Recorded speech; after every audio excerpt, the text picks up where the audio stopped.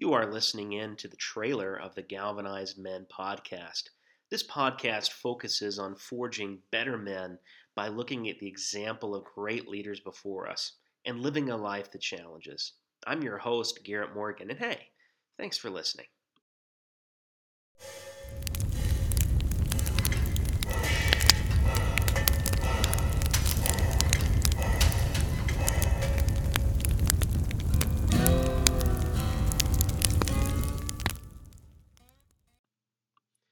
I remember in the summer of 2019, I was sitting in the living room of an old man in Lansing, Michigan.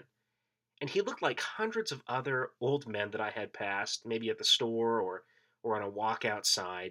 Just your typical American old guy.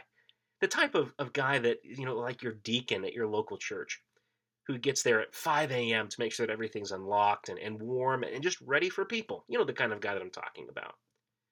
Richard had outlived two wives. He'd beaten cancer, but also was involved in the greatest naval tragedy in United States naval history to this day.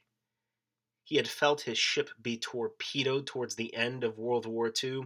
He had felt his body covered in oil as he jumped and watched his ship go beneath the waves in less than 15 minutes. He had seen hundreds of his shipmates eaten by sharks in the following days, or lose their minds as they gulped salt water because they were so thirsty and just needed something to drink. Richard was one of 316 men out of about 1,200 shipmates who survived the tragedy of the sinking of the USS Indianapolis. They survived 3.5 days bombing in shark-infested water with little food and absolutely no water to speak of. I know this story is a different topic for another episode, but this really influenced me in a significant way. I remember sitting there and listening to this man describe the tragedy that he had gone through and how it shaped him into the man that he is. And I remember thinking to myself something that is probably really cliche, but still significant to me. I remember thinking, they really don't make them like they used to. Now, I know I already mentioned that that's a really cliche saying, but let's be honest. Which one of us are truly prepared for the type of hardships that our ancestors, not only a few generations ago, faced on a daily basis?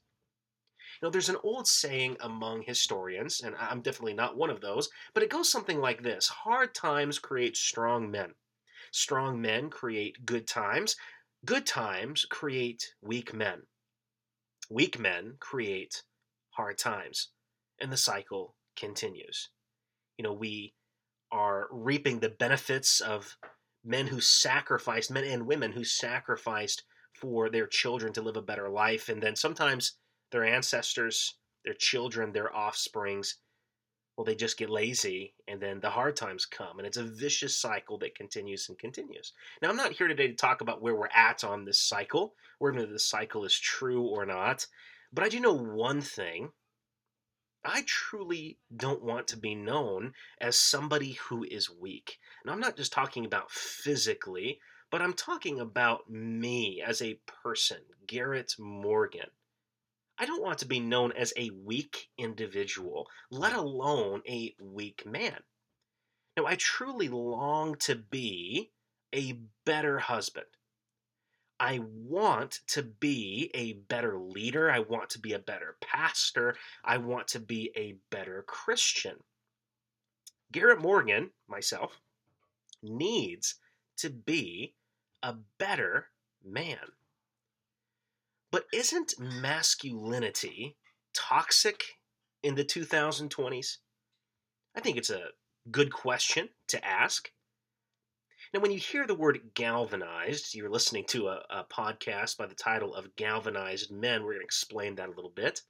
But when I hear the word galvanized, the first thing that comes to mind is steel. Galvanized nails or chains, or maybe a galvanized bucket or a pail.